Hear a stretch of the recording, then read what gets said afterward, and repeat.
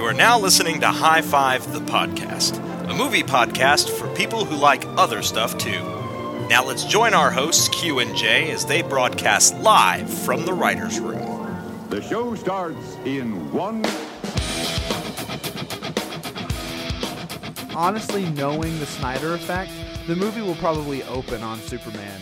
Because all Zack Snyder movies are literally just 2 hours of him shooting his wad way too early for the entirety of the film. And that's exactly what it is. So he's going to do the big Superman reveal right at the beginning. And then they're going to struggle to make something work for the last battle. The last battle will probably also happen at about the 30 to 45 minute mark. And then the last half of the movie minutes is just going to be them like, oh, and now here's another smaller bad guy we're that we're going going to to fight. And then they're going to realize all 5 of their mothers' names are Martha. That's what brings them together at the end. They're all going to be like, Martha. That was That was Aquaman. And they're like, now we have to be friends. Right. Justice League, unite. Justice, what should we call ourselves? The Justice Friends? Wink, wink. You guys remember that cartoon series? The Super Justice Friends. I'm trying to pay homage to the fans. Fan service. That's what Zack Snyder's saying. He's like, you think that's subtle enough? It's funny how Zack Snyder's Easter eggs are basically like hairy snowballs from Dumb and Dumber. It's not like a hidden Easter egg. No. He just chunks it at In your face. And he's like, did you get it? And breaks your nose. And you're like, yeah, I still have yolk in my eyes. Thanks a lot, Yeah. Zach. Yeah, I get it. I get it. I'm not sure you understand innuendo or subtlety or anything like that. You're just like blatantly just like, hey, wink, wink. The S is not, in my culture, it doesn't stand for super. It stands for subtle. It's a giant emblazoned S that stands for subtle. Yeah, that was it. That's how Snyder rolls. It was about as subtle as those picture labels on Lex Luthor's files for each of the Justice League members. How dumb. Right. How the fuck? Be like, that's weird that Lex had some like a graphic designer make logos for each of these super people. That's weird. Oh man, But that's what he does. That's exactly what he does. So, like I said, that's my prediction. It's just gonna be 2 hours of him being like, "Get it? Get it? It's a justice, and they're a league." Right? Am I right? Am I Am I right? right? Also, look at this amazingly skimpy outfit and these oiled up dudes. Right. Check this shit out. It's just 2 hours of watching Ben Affleck flip a tire over and over. Just like bare chested for no reason. Zach, we need to have him do something other than continually flip this tire. Can he make out with Jason Momoa? Definitely. Nice. Nice. That's gonna we're bringing in the Magic Mike crowd. Yes. That's what we're trying to do. Oh, That's actually what it is. Justice League XXL Magic Mike secret sequel. That's real in right now for them to It do is. like secret sequels. To They're- things. actually, it's going to be Justice League : X triple XXL, and Vin Diesel's going to be in it too. The return of Xander Cage. Yes. So Vin Diesel's going to make an appearance. Channing Tatum's going to make an appearance. Joe Monteaglio is going to make an appearance before he makes an appearance as Deathstroke in the Batman movie that's probably never going to get made at this point. Amazing. Did you hear about that, by the way? Speaking of that, so many- Affleck entered rehab. Yeah. And they were talking about maybe that's why he actually stepped back from the directing gig Yep. and all that jazz. I did hear about that one. And there's actually an issue with Joe Monteaglio as Deathstroke, and there's an issue with him in there now. Like, And now Matt Reeves is going to direct the Batman. again? Yeah. Yeah. He's back in apparently again. I don't know. I was excited about that movie, and day by day. Now I just don't care. I feel like that movie is just as dead as Republican healthcare. Like, that is just it's just hard. I saw the best Batman movie, and it was the Lego Batman movie. Which I cannot wait to see. I'm so very good. excited. It's to super see funny, it. man. I highly recommend it. I can't wait. You know who wasn't in the Lego Batman movie or the Justice League? Denzel Washington. That's right. And it sounds weird that you said that as a segue, but It does sound weird that I said that as a but it's segue. not weird because we are actually talking today about Denzel Washington. Are we? We've never done this before on the show. We haven't. Where we're dedicating an entire episode to a single actor and then ranking their top 5 best films. I can't imagine a better and more sensually enticing actor to choose. I think we're both equally as attracted to Denzel Washington, so that he was the perfect choice. I love it. Let's high five about it. I think we should. Let's high five in the way that Denzel Washington would high five. How's that? I don't know. It's just a regular. All right, high here we five. go. You ready? Yeah. High five. Should we high five? High five! High five! High five. High five! High five, son! Woo! High five! Don't leave me hanging. It felt like a Denzel high five. Yeah, it did. That was really nice. I like that a lot. So hey Jay, Hey Q, how are you? I'm doing good. You ready to talk about our love of the one and only Denzel Washington, My loins have been burning for a few days as I've been putting this list together. aka grown-up John Boyega? Yes. You know what? That's giving John Boyega a lot of credit. Because even in Denzel's early days, he was an incredible actor. I agree, but I will also say, have you noticed how much they look alike? It's very... They do. He could, I would, if they were to announce tomorrow a Denzel Washington biopic, and they were going to be like, starring Chris Rock, I'd be like, fuck you, first off. Second off, cast John Boyega. That would be great. And honestly, in a Denzel Washington biopic would be great because John Boyega could play Denzel Washington, and then part of the movie would be him playing Malcolm X in a biopic. So it's a biopic within a biopic. And then someone can make a movie about the making of that movie. So it's a movie, and then Chris Rock could play, actually the guy who plays Chris Rock in Everybody Hates Chris, that kid, he could play John Boyega playing Denzel Washington playing Malcolm X. Somebody quick get Charlie Kaufman and Spike Jonze agents on the phone Yes. because have I got their next movie? I think it's called Synecdoche Denzel. That's what that's called. I like it. I'm very interested in watching Being that film. Denzel Boyega. Honestly, a What? follow-up to Being John Malkovich with its Being Denzel would be great because half of Being John Malkovich is just them realizing how weird he is and how much his life is terrible, but no one would ever leave that room if it was Denzel. If we wanted to go even crazier, so let's posit this Being Denzel movie. What if it was John Boyega playing John Boyega, finding a passageway into Denzel Washington's head and just becoming Denzel Washington? Slowly? Yeah. It's like fucking Denception. It's a Denzel within a Denzel within Denside a Denzel. Man? That's a reference to Denzel. That was good. I don't think I have any more. The Denaissance? Denzel on fire? No. Nope. Dens and Tide? Denison Kane? Now we're just reaching. Yeah. Jesus in the Technicolor Dream Denzel? Jesus Christ Washington star? Denzel Wonka's Chocolate Factory? I would totally watch Denzel Wonka? Denzel Wonka's Chocolate Factory because I can only imagine Starring R. Kelly. the crazy ass shit that would be in that factory. Fucking soundtrack by R. Kelly. The thing about it is he would be playing like the Malcolm X character, so everything would be slightly racist in his opinion. Like chocolate moat. Why's it got to be a chocolate moat? Why can't fuck it are be? you talking about? Why can't it be a licorice moat? Why can't it be white chocolate that we sail upon? Let the black man's ships sail upon the sea of white chocolate. I'll tell you one thing that the scene That was pretty would good. be, That was me that was auditioning actually- for the next remake of Malcolm X. A scene that would be so much better in Denzel Wonka's Chocolate Factory is when they're going through the tunnel, and he's like kind of word rapping, Yeah. faster and faster and faster and faster and down. I don't know the words, but like that scene would be so great because he can give monologues like nobody's business. He is a monologuing motherfucker. He is. Can I tell you how hard it was to put this list together? Please do. Like, we've decided to do an actor, and we threw out a bunch of names, and obviously our joint passion for Denzel Washington and our desire to marry him trumped all the others. Yes. And so we decided to do Denzel. And I was sitting down, I was like, okay, well, just the first like 5 or 6 movies that come to mind that I love from Denzel Washington, and I rattled off like 15.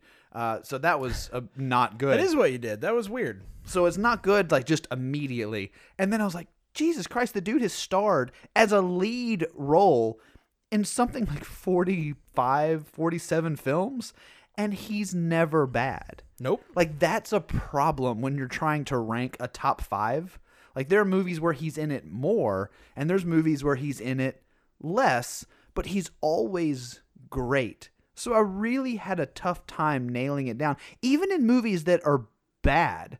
And I'll just, like, Book of Eli or Deja Vu or Fallen or, some of those, like, he's really good in those. Yeah.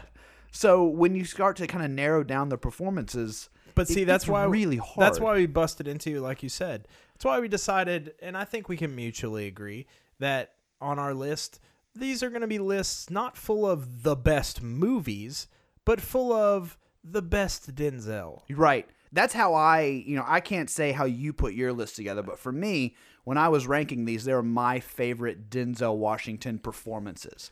Not so much the movie is awesome. A lot of them are. Let me put that out there. Right. But his performance. These are the top 5 Denzel performances. I'm going to foreshadow my list a little bit in simply saying I feel like, much like the seasons, there are different Denzels. Oh, my goodness. In almost every movie, he's different. And so I feel like there are 5 different types of Denzel. And so I have Lay 'em on me, brother. I have ranked them in my movie on my list. I can't lay it on you right now, but I will tell you which Denzel we are talking about. Okay, I love this. I did not do this. When I list my movies, I tried to get quintessentially a sampling of each Denzel. I like that. So being Denzel. Yes, right. It's. I tried to go super meta with it. Do you think the times when Denzel was being a completely different character, he was like inhabited by like Marlon Brando for one, and Daniel Day-Lewis for another, and John Boyega for another, and then Samuel L. Jackson for one? I do. Cool. I do. Yeah. So there is a door Into somewhere in Denzel's this world head. that goes into Denzel's head. Yes. And well, it's actually right next to the one that goes into John Malkovich's head, which sometimes can be very confusing. Like, they look very similar. You walk into one and you're like, wait, is this Con Air or Glory? Right. you don't know what you're going to get. You don't know. You don't know. You have no idea. You don't know. So what do you think makes Denzel so good? Like, why was he so easy to go? How long do you have? We've got as long. This is a podcast. That's We've got right. as long as we want. An indefinite amount of time. All right. So for me, here's what makes Denzel. Okay.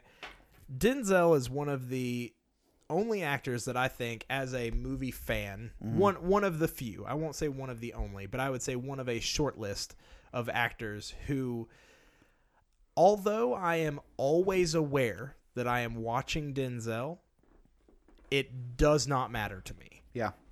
I know we've talked about it before in some of our movie discussions. Sometimes that can really take me out of a movie. When they do a big name casting in a movie, Right. it can pull me out of it if I'm trying to invest in a character and I'm like, oh, that's just Brad Pitt. Yeah. Oh, James Franco's in this. Right.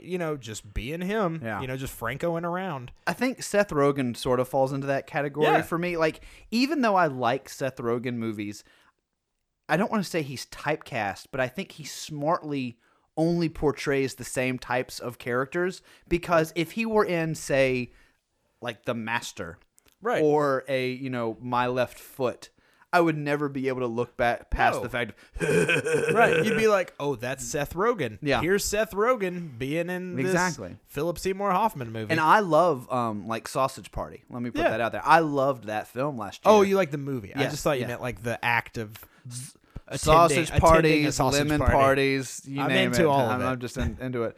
But no, like, even with the movie Sausage Party, I really enjoyed it, and I thought it was great. It had a great point. But the whole time it was like, that's Seth Rogen. Right. And that's my point, is that there are certain actors that although I love them, they immediately pull me out of watching a movie because I'm like, oh, I'm just watching this. Denzel falls into this weird category for me that even though I am astutely aware that it's Denzel Washington, he sells me on whatever character he's playing. And I'm not saying he's portraying it like a Daniel Day-Lewis where he's Right. just so lost in the character. Right, or Because like it's- a Joaquin Phoenix or a Kevin Right. Spacey. Like, those, for me, I love those actors, but they do just they embody- disappear yes. into their characters. Denzel is always being Yeah. a different type of Denzel, like I'm going to get to, but he's always Denzel Washington. But one of the things, But I'm fine with it. One of the things for me, and I've never thought of it that way, but I think you're completely right.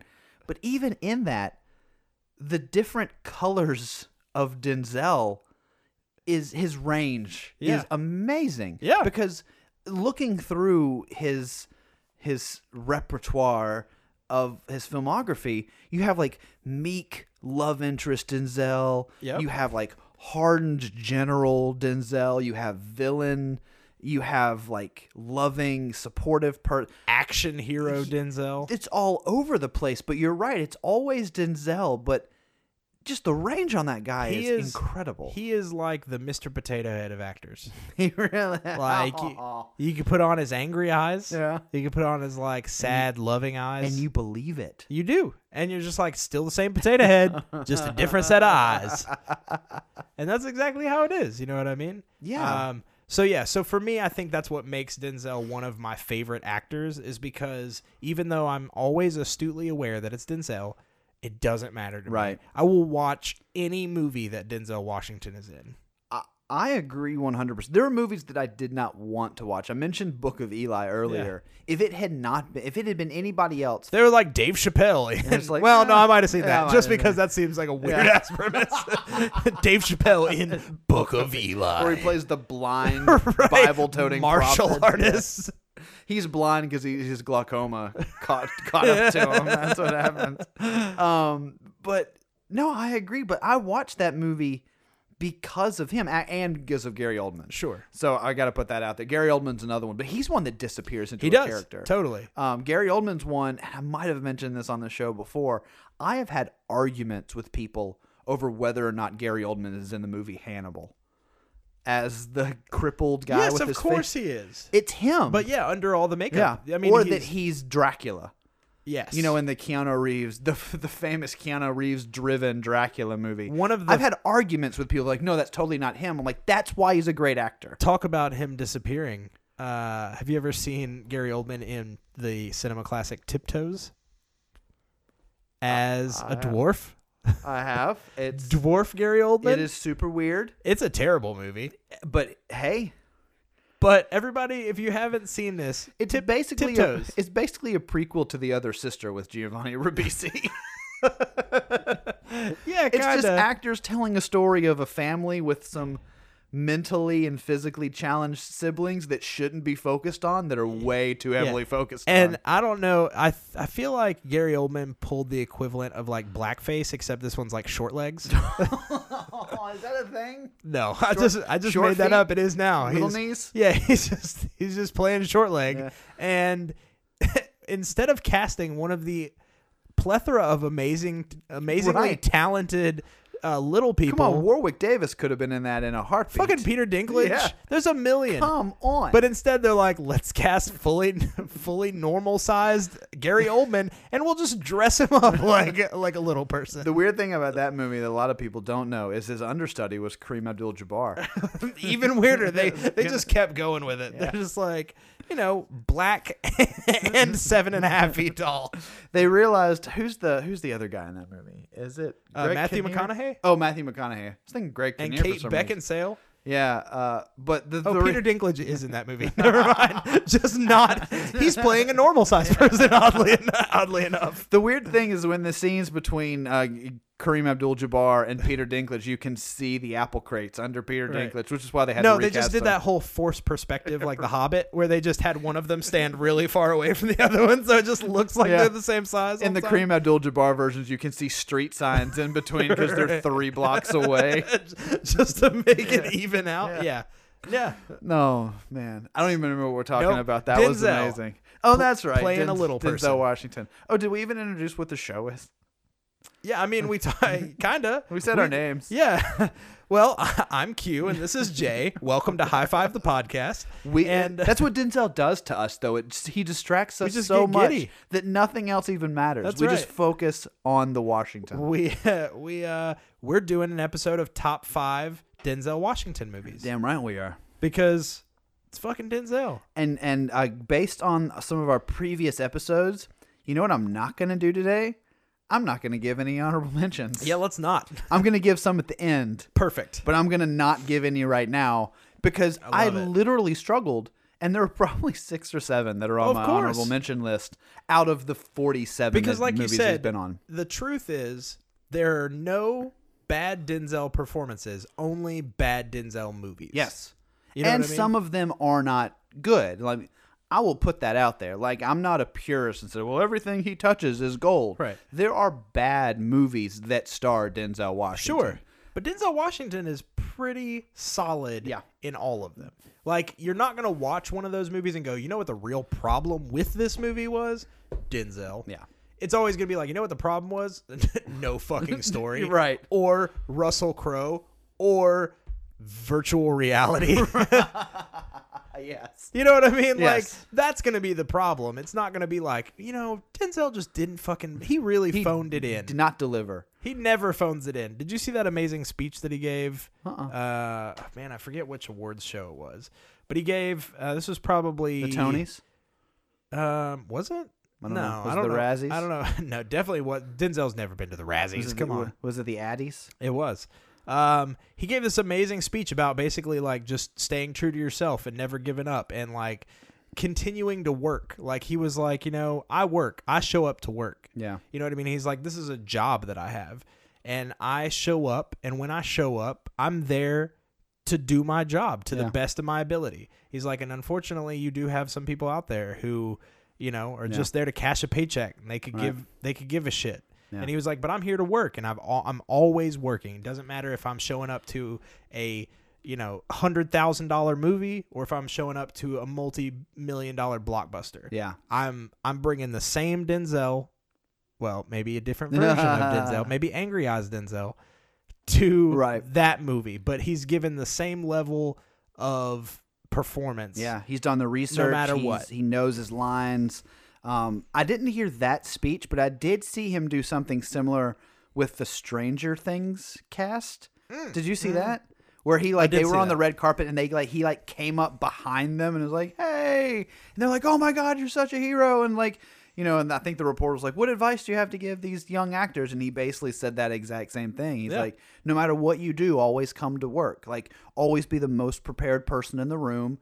Don't slouch. Don't like try and ride your popularity. Come to work." Like, that's what I've always done. So I don't know what award show awesome. he did, but and every time I see that, I'm just like, fucking class act. Denzel is a fucking class act. Well, and he really is. And before we get into our list, like, we can talk about him as a person a little bit because let's do it. You know, he did not have like the super best upbringing. Like, he had you know, a family that loved him. I think his parents got divorced and he ended up moving around a lot.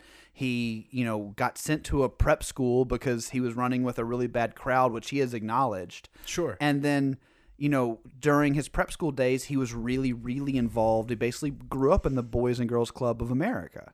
Like, though that was his friends and his after school activities. He grew up in it. And nowadays he's an extremely ardent supporter of Boys and Girls Club of America because he knows how much of a difference it made for him. And so to have someone not come from a family of actors, not come from, you know, won an audition on a television show or anything like that, is someone who worked their ass off from the beginning, is, I think, kind of bleeds into that work ethic that he has now. I mean, hell, he starred, helped adapt, and directed Fences, which got nominated for a ton of awards. Now, let me preface, that's not on my list. It should be, but I haven't seen it. So I do want to throw that out there just for my list alone. Sure. Because I don't want anyone to like tweet at us and be like, Fences should have been number 1. I haven't seen it, so I can't attest to that, pro or con. I've heard he's fantastic in it. I haven't seen it either. It is in my queue currently to watch. Oh, me too. But it does look amazing. And yeah, I mean, that's the kind of thing that, like, I don't know, separates. There's certain actors that hold a level of echelon in my mind that very few inhabit. You know what I mean? And they're solid performers. They're class acts, and they're people that I just kind of revere. They are true Hollywood royalty. Yeah. You know what I mean? And I consider Denzel to be kind of one of the last vestiges of legitimate Hollywood royalty. Like a real, like, Denzel is a fucking, like, A-class actor, personality. You know, when I think of golden Hollywood, he's one of those guys. You know what I mean? He's up there with, like, your Jack Nicholsons. You know, your people that you're just like, fuck, like, these guys are going to be, these are legends. You know what I mean? And let me add a little caveat to that, though, is when I think of Jack Nicholson, I don't necessarily think of him being an extremely charitable or nice human being. No. But Denzel takes it a step further. Absolutely. By just being a fucking good person. Yes. Because, and I'm not disparaging Jack Nicholson. I've never met him. Sure. I do not know. He does not come yes, you are. Let's be honest, Jay. You're throwing down the gauntlet. You're like, fuck Jack Nicholson. I'm going to fight him in the street. Right now. No. I don't know anything about him. Sure. Let me put that out there. So he could be the nicest person in the world. I do not believe that's the case. But let me just say that. Completely unfounded. I just don't feel that is true. But anyone who starred in Wolf, it's not a good person. Yeah. I kind of feel the same way about what's that guy's name? The voice of Ultron from Age of Ultron. Agent Smith? No. Hugo Weaving. No. He's the voice of... He is not Ultron. Yeah. I'm thinking fucking, what's his name? You're thinking from Transformers. I'm talking James Spader. James Spader. He was also in Wolf. Don't think he's a nice guy in real life either.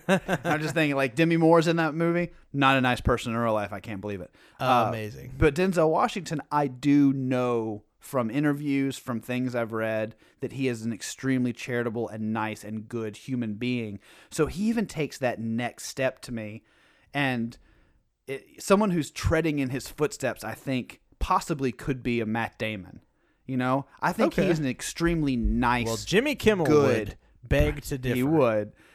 And I can't say that everything Matt Damon has been in has been gold. You know, I referenced We Bought a Zoo. We Bought a Zoo and Stuck on You, right. Like heavily in that category. But as, you know, a person who works hard, a person who comes prepared, a person who does not live for the fame and popularity of, you know, tabloid magazines and the rumors, and who is a good person, I very much believe he's in that category. Absolutely. And people can do bad movies, and I don't begrudge them that if they are a hard worker. Oh, definitely. Now, I 100% agree. Denzel, on the other hand, has never been bad, which makes picking a top 5 incredibly difficult. And that's what I'm saying. So I say we've talked about Denzel, we've hyped Denzel. Now let's honor Denzel with our lists. So would you, Jay, please start us off with your number 5? I would be happy to. My number 5 is Man on Fire. Nice. So the 2004 Man on Fire. Yeah. Oh, I know which one you're referencing. I'm not referencing the remake, the original from 1987. Right. Directed by Tony Scott. One of many collaborations that Denzel would have with Tony Scott. I think you mentioned Deja Vu earlier. I did. Equalize? No, that's Anton Fuqua. There's a couple more. Did Tony Scott do Virtuosity? Maybe. I don't think so. He might have done Unstoppable. I think he did Unstoppable. Yep, you were right. And then maybe The Inside Man. No, that was a Spike Lee joint. That was. He's done a lot. Spike Lee and Tony Scott are like his best friends. Yep. Because he's been in a shit ton of both of their films. And Anton Fuqua. He's sort of like jumping around like with a Wes Anderson crew. Yeah. Except he's jumping around with a bunch of different directors. He's the friends with a bunch of directors like Johnny Depp and Tim Burton are friends. But anyway, Man on Fire.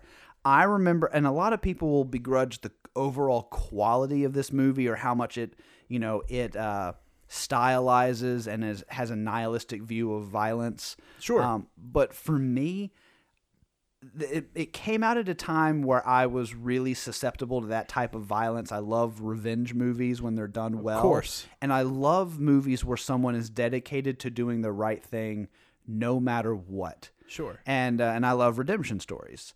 And that it kind of had all of those. His performance in that movie, in my opinion, is incredible. I love every scene with him and Christopher Walken. And I do remember I read that most of the scenes between him and Christopher Walken were completely improvised. Yep. That they would mess each other up on set and then just keep going on whatever vein they were talking fucking about. amazing would that be? To watch. Yeah, just to like be there with some popcorn and just like watch Christopher Walken and Denzel Washington just interact with each other. riff. Yeah. I mean, and then I always Let's hear how that would sound. Can you be Denzel? sure. Okay, you ready? Be Denzel. Denzel, I'm really glad I got to do this movie with you. I think you're great. So let's have a little moment here. You're gonna bring the money that I need to me. Otherwise, I'm gonna have you killed. Chris. Uh-huh. No. I don't do a good Denzel, Chris. Oh, wow. Never had somebody say no. You're gonna have to die. Get off my plane. And scene. I'm not good at Denzel. I like that. I'm not a good accent No, for Denzel. were you? Oh, I was just convinced You just that had your eyes were closed? Denzel. I love it. There for a minute. So that was good. I can get on board for that. All right, so Christopher Walken's leaving. Thanks, Chris. I appreciate you stopping by. High five as usual. Thanks. That's crazy. Did you hear him walk off? That was nuts. I did. But obviously, the Christopher Walken, there's something about that movie, just the way that it's paced. I love the frenetic directing style of Tony Scott. I think it plays really well for that story.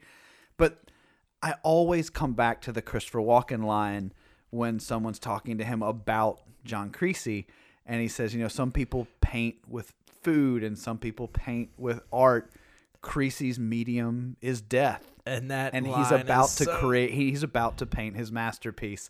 And I just every time I watch the movie, I just want to throw popcorn up in the air and dance around in this revelation. You're like, it's so that beautiful. is so amazing. Yes. That is the baddest ass of baddest ass lines. And say what you will about the movie or the just what it stands for. Denzel is incredible in it. To start off as this broken man and to find a purpose and then to have that purpose taken away from you and to watch him almost go full Taken, he goes full Neeson in the movie.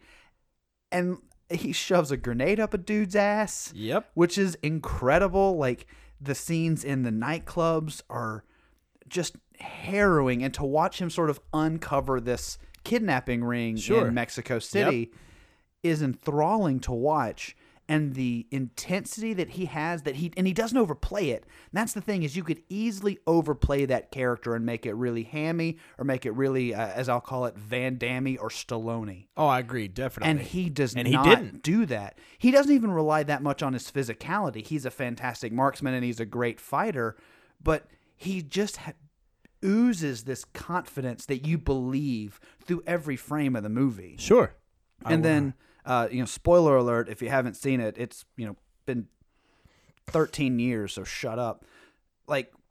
When he sacrifices himself at the end. Yep. I get choked up. I don't cry, but I get choked up every single time, especially when Dakota's Fanning is crying after him. And he's like, I have to do this. You're more important than me in this regard. And he just walks across that bridge. He fulfills his life's purpose. Yep. And he saves that little girl, and it's just beautiful to me. Yep.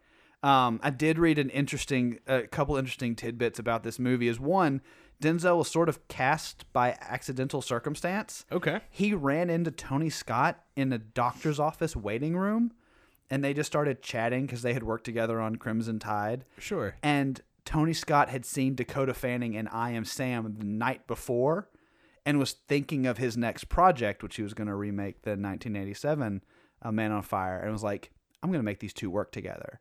And that's how he got cast. Amazing. And then also, while they were filming, police informed Tony Scott that him and the crew had been targeted for kidnapping in Mexico City. Amazing. And many of the crew got held up at gunpoint throughout the course of the film, in real life.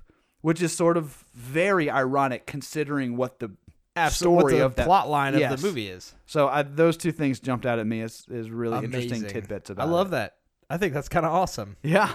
I think that's way awesome. I think that's a really awesome number 5. It's a good way to start, I think. It's just good. really It's a good Denzel lead in. just a really strong, revenge-driven, badass Denzel. Yeah, it's a good Dens. Yeah. Thank you. You're welcome. Thank you. So from that, I'll actually move to a different Denzel, to use Okay. your lingo. Perfect. I love Is it. the more professional-driven, meek Denzel, at least to start.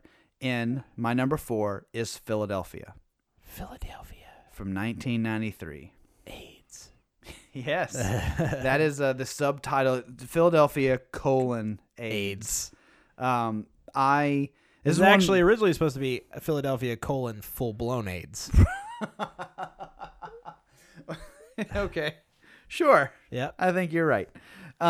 This is another one of those movies where, say what you will about how the film plays today. Right. A lot of people say it's like, oh, it's overhyped, kind of liberal nonsense. Sure. But it's a beautiful movie.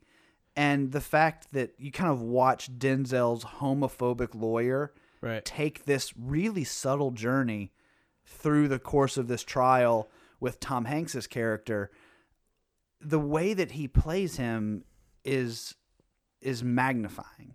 Like, you can't look away. And obviously the movie is made in a way, Jonathan Demme directed it in a way where he wants to tug at your heartstrings. He wants you to Right. feel for these characters.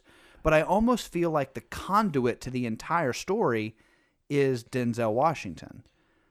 Oh, I totally agree. I feel like that's the audience's in. Yeah.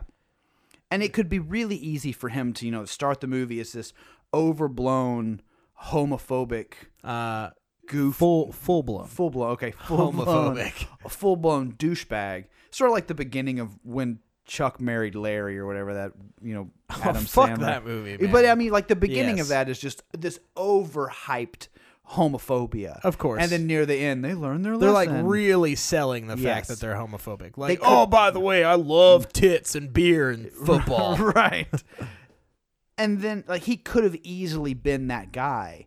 And then at the end, he could have been like, well, my arc is going to be this really homophobic dude. And then at the end, he's like making out with dudes. Like, it could have been that type He of starts arc. out being unable to pee with other men in the restroom because he might catch a glimpse of a dick and he doesn't want to be a homo. And then That's it right. ends with him just having a dick in his mouth.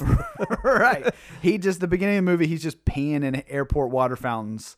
Last scene is someone peeing in his mouth. Right. It's a great bookend. Yeah, they it's like just a Spike. really- It's like a it's Spike really- Lee joint. You know what? He always I uses lo- the bookends. I love Rent too. I mean, Philadelphia. But I mean, it really is to watch him sort of just be a realistic guy who has doubts about a lifestyle to end in where it really doesn't feel that big of a difference, but his heart is different. And that sounds really sappy and sentimental to say, but anyone who's Sounds watched, really gay. yeah. But to end where he does, where it's just this honest understanding and acceptance, Sure. is a great journey. And I agree. it's a great court movie. It's a great, everyone in the movie is fantastic. I mean, from Tom Hanks to Antonio Banderas to to the Mr. Washington. And at the time, I will say, all jokes aside, at the time that movie came out, there wasn't really a lot addressing homophobia in America. And I feel like that movie kind of really tackled that subject and tackled the taboo that people weren't really talking about, which was the AIDS epidemic, but also, this very underlying current in the United States of this non-acceptance. You know what I mean? Right. And so I feel like in today's time, it's a little more prevalent. People are vocally, oh, I'm definitely in support of the LGBTQ community. But at the time, that was definitely the minority of people. Well, that movie came out even before Clinton established Don't Ask, Don't Tell. Yeah. Which is why it was a big deal in the movie when Tom Hanks and Antonio Banderas were dressed as army men or Right. as lieutenants at the Halloween party, Right. because they were not accepted in the military at that point. And I think Don't Ask, Don't Tell got it announced that same year or the year after this movie came out, so it was right around the same time. But like it was a really, really big deal. Right. And so I think there's a lot of people who credit this movie with really bringing the conversation to the mainstream and giving someone sort of a landmark to say, this is sort of what we're fighting against. You know, this is now in the open. Right. And so it was sort of a landmark movie in that regard. But, I mean, Denzel carries that movie. It would be easy to feel overly saccharine towards Tom Hanks's character, and it'd just be this sad on Golden Pond type movie about him. Sure, of course. But Denzel is a smart role because he's the conduit into it. So you sort of look through his eyes on everything that's going on, and it gives you that perspective that's really necessary for that story. Absolutely agreed. So I love it. I also have, I mean, I'm glad Denzel has that role. Sure. Because originally they wanted to cast a comedic actor. Like it was going to be Bill Murray or Robin Williams. I thought you were going to be like Richard Pryor No. in Philadelphia. It wasn't. It was supposed to be an Italian-American guy, Denzel Washington. They changed the part Interesting. for Denzel Washington because he did it so well. Interesting. But yeah, they wanted a comedic actor who could play dramatic to play off of Tom Hanks's kind of wholesome good boy reputation in America at the time. Sure. And when Denzel read for the part, they basically changed the whole thing so he could do it. So they changed his character's like heritage and lineage and name so he could really become that person. And it played really, really well. And him and Tom Hanks are great opposite each other. I did read a story about because Tom Hanks had to lose so much weight for the movie, they made Denzel Washington bulk up a little bit, like, and eat and get a little bit bigger to make Tom Hanks's change look even worse. Really? And so Denzel would eat chocolate bars on set in front of Tom Hanks to bother him because he was eating nothing. And he was like, it's so good. Don't you wish you could have this? And That's he would so like fuck fucked with up. him on set. Amazing. So, remember when we were saying that Denzel's a really good person? yeah. Turns out he's not. He's a big asshole. But he's a hilarious asshole. That's true. So, But yeah, that's solid number 4. So you're off to a good start, man. I dig both your number 5 and 4. and my number 3, I'm actually going to put out here, and it might surprise some people that it's this high up on the list, because a lot of people that I know haven't even seen it. But I very much recommend it. But it's a Spike Lee movie called Mo Better Blues. Oh, fuck yeah. You've seen it? Oh, yeah. How good is he in that movie? It is very good. It is damn near a masterpiece. Yep. Okay, for people who don't know, Yeah, give us the Mo rundown. Better Blues is about the life and career of a jazz trumpetist Yep. in New York City, played by Denzel Washington. It's New York, right? Yes. Pretty sure. Mo Better Blues is a phrase that the character of Denzel Washington's character uses for sex. And it's an idea that he has is, everything is blues and that's the best you can get. But anyway, it's about, him and Wesley Snipes, and Spike Lee is actually in it. John Turturro plays in it and is fantastic. Samuel L. Jackson makes an appearance in it. Giancarlo Esposito. Yeah, I was about to say Gus from Breaking Bad Good plays old like Gus Fring. and man, he could not be more non-Gus in that movie. For anybody who's seen it, he plays like this crazy, energetic, life of the party piano player in Denzel Washington's band. Bleak. But it's really about just his career. I mean, I don't want to say there's not a plot because he basically deals with an agent who is a gambling addict and is sort of ruining his career, but he sticks with them because he's dedicated to this music, and it's sort of how he fucks up his relationships and his life in general and his career by being, making the wrong decisions and not taking responsibility for his actions. The movie is huge on decisions and fate and just, personal drive and dedication. And just, speaking about the movie, I love the way that it's bookended. We talked earlier about, movies that get bookended in certain ways. Sure. And that movie ends with the exact same scene about 15 years apart. Same dialogue, except for Denzel Washington character's lines. Right. And he's playing at the beginning of the movie. For people who haven't seen it, it's Denzel Washington's character as a child practicing his trumpet, and his friends come to their apartment building. It's like, hey, can he come out and play? And the mom's like, no, he has to practice his trumpet. And then the dad freaks out and says, he's going to grow up to be a wuss and he's going to be terrible, and kind of berates him. Right. And Denzel's character is so scared that he stays in his room and practices his trumpet. Sure. The end of the movie is Denzel, after basically fucking up his life, is now married with a kid, and their son is practicing trumpet, and his friends come to the apartment building and say the exact lines of dialogue. Right. And the mom's like, no, he has to practice his trumpet. And Denzel, looking back at his life, wondering if things could have been different, decides, you know what? Let's let him make a decision and love him either way. What do you want to do? And he's like, I want to go play with my friends. It's like, you go play with your friends. And he's sort of like trying to change his Right. own past. Yeah, which And is it's just- awesome. It's great. Of course. And Samuel L. Jackson breaks his face with a trumpet. With the trumpet? in Yep. the movie, which Yep. is Awesome. amazing. John Turturro plays a fantastic sleazy agent, Of course. which is so good. But again, I'm glad that you've seen it, and I would love to hear your take on it. But this is a movie that I don't think a lot of people have seen. Yeah, I'm a big Spike Lee fan, so Yeah. I've seen just about all of Spike Lee's movies. Where's this rank for you on his spectrum? I would say out of a top 5, this would probably be like 5 or 6. It's definitely not one of my favorite Spike Lee movies. Right. But I would definitely say that Above or below Son of Sam? Son of Sam, I'm not a big fan of. So to be yeah, honest. I'm going to agree with that. What I- about Do the Right Thing? I would say Do the Right Thing's up there. I really, really, really like She's Gotta Have It. yeah. I think that's a good movie. I really like Inside Man. I know what I mean? It's really good. It's a good flick. It is really so good. There's a couple on here that I really like.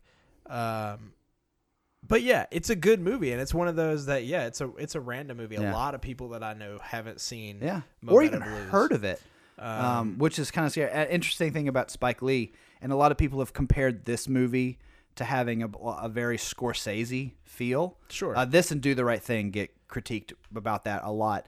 Did you know that Martin Scorsese taught Spike Lee directing at NYC Film School when he went? Really? Yeah, he was one of the professors or one of the guest professors I did and not know taught a that. directing class that Spike Lee was in, and he learned how to direct from Martin Scorsese. Interesting. So, if for anyone who ever says Spike Lee's early films crib a lot from Scorsese, yeah, they do. So it's okay. I did not know that. I genuinely did not know that. So what about, like, did I not mention anything about Mo Better Blues, or at least his performance in it that you want to bring up? His performance was awesome. I will say I just love I feel like this was Denzel kind of being sleazy Denzel for the first time. He's like the too cool for school Yeah, Denzel, you don't making really- bad decisions, you don't really- riding the fame wave. You don't get that Denzel really at all around this time period. Denzel has always kind of been typecast as the hero kind of character. So I really, really dig it when he gets these opportunities to play a little less than Me or too. a little less or a little more seedy than Me the t- average Joe. Me too. Because I think Denzel is kind of one of those actors, like I said, who can pull off whatever, and it's fun to see him stretch his legs a little bit and do something different. It really is, and I love just. I encourage everyone to go watch it, but the scene that always sticks out to me is when he's playing on stage at the club, and both of his girlfriends come in the same night wearing the same dress, and watching his reactions from the stage. I just love just the subtleness of that situation where it should be almost sitcom-y. Sure. But it's played so well that it is funny, but it's also very heartfelt and serious. Of course. It's just kind of one of those master classes of that's how it should be done. I laugh, but I feel great and serious and very involved in it for him. Couldn't agree more. So once that's it. again, that's awesome, man. I like your 5 through 3. So roll back through them. So yeah, Jay. sure. Number 5 was Man on Fire. Yep. Number 4 was Philadelphia, and Dig number it. 3 was Mo Better Blues. Super dig it. I think that's pretty awesome, man. And I'm Yeah. ready. I'm excited to kind of sit back and coalesce with you on my list. Let's do it. I talked a lot for mine, so I'm excited to hear yours. That's cool, man. I am very excited. So once again, Denzel, one of my favorites. And just to reiterate, my movie may not. My list may not contain the best Denzels, but I tried to get a sampling of the many faces of Denzel. And that was a big key to me. So these are movies that I feel like epitomize different sides of Denzel. So my number 5, to start it off, my number 5 is Fallen. Okay. Okay. I mentioned that earlier as not a great know. movie. Sorry. So here's the deal. No, it's totally fine. It's not a great movie. I know a lot of people don't like the movie. I like this movie. But I like it in a. This is kind of one of those movies for me that I will throw on in the background when I'm doing things, just because I enjoy the movie. Yeah. I really, really like the kind of the trick throughout the plot line. Well, just to give the plot line for people who haven't seen this movie, basically the plot of Fallen is you have a detective played by Mr. Denzel Washington. Basically, he plays the detective Hobbs, who is following what appears to be a string of copycat murderers following the execution of a serial killer.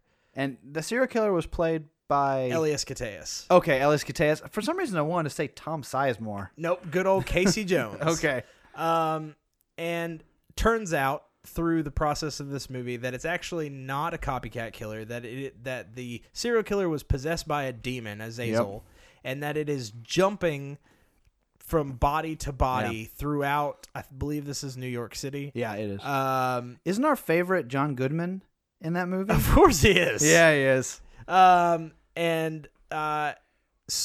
Denzel Washington is battling a demon who inhabits different people's bodies throughout the movie. So basically, it's a prequel to End of Days.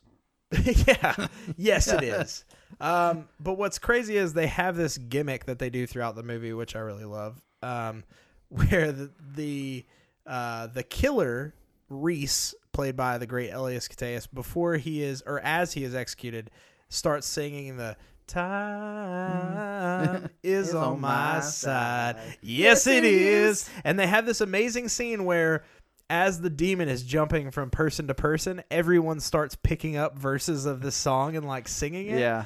And I don't know why I fucking love. Maybe it's my love for musicals, but it was like the most real world way that a musical would ever happen. You must have really loved Jeepers Creepers then. I fucking did. Jeepers Creepers, where'd you get them peepers?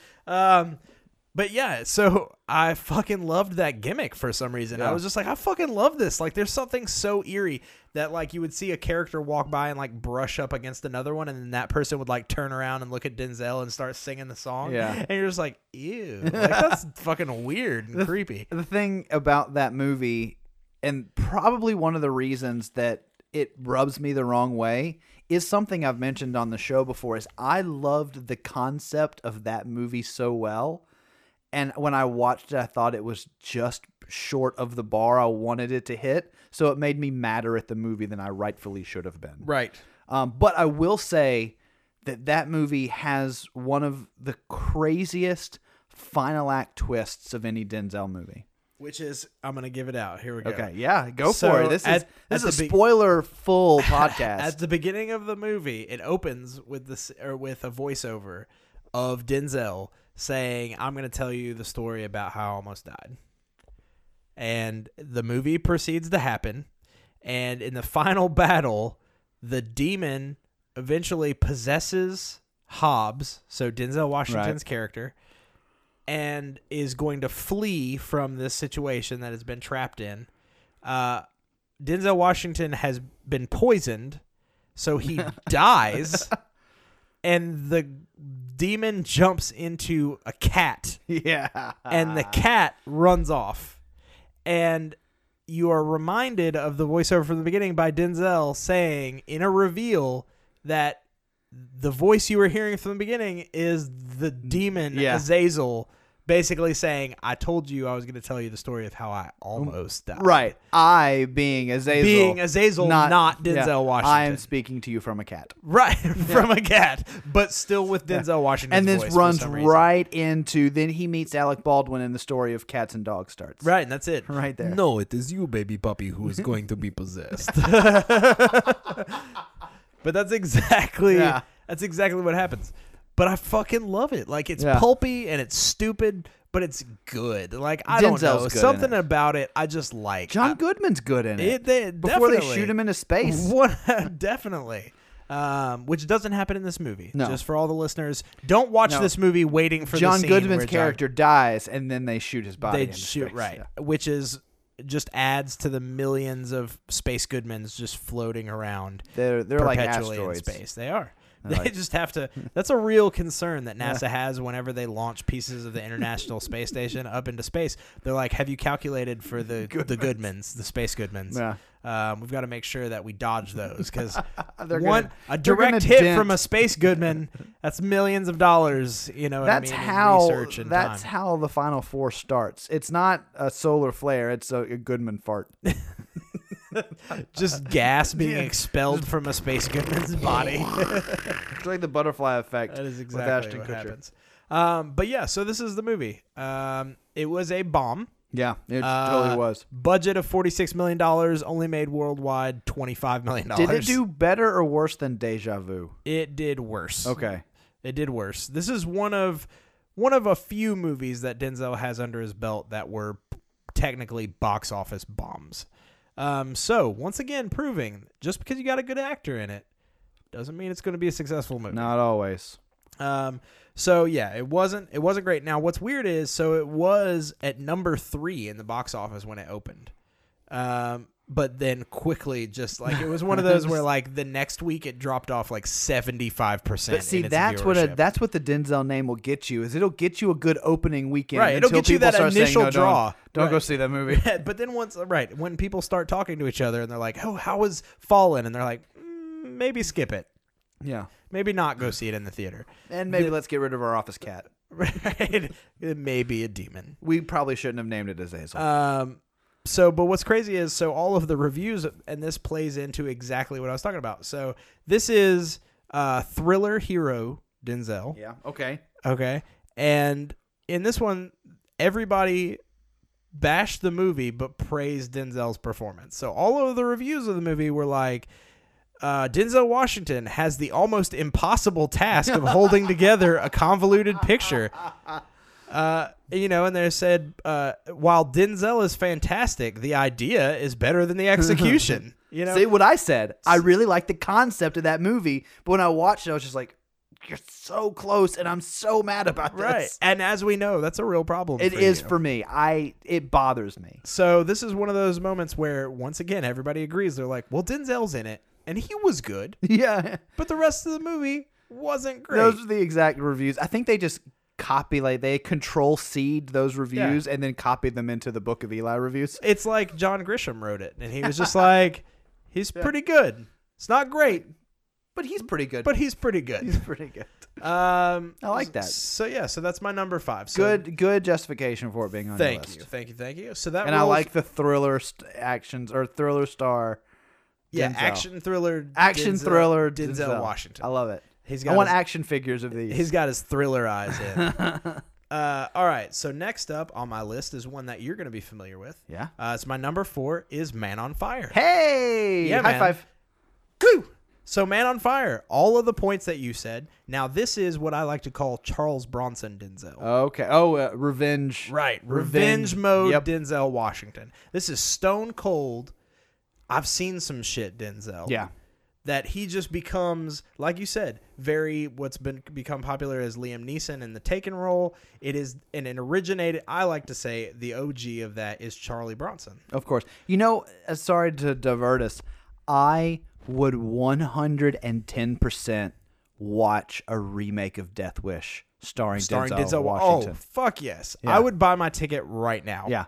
Like, Directed by Spike Lee or Anton Fuqua. I'm totally into it. 100% into it. Because I think something that, and since we kind of talked to this movie, but I'll kind of add something else to it.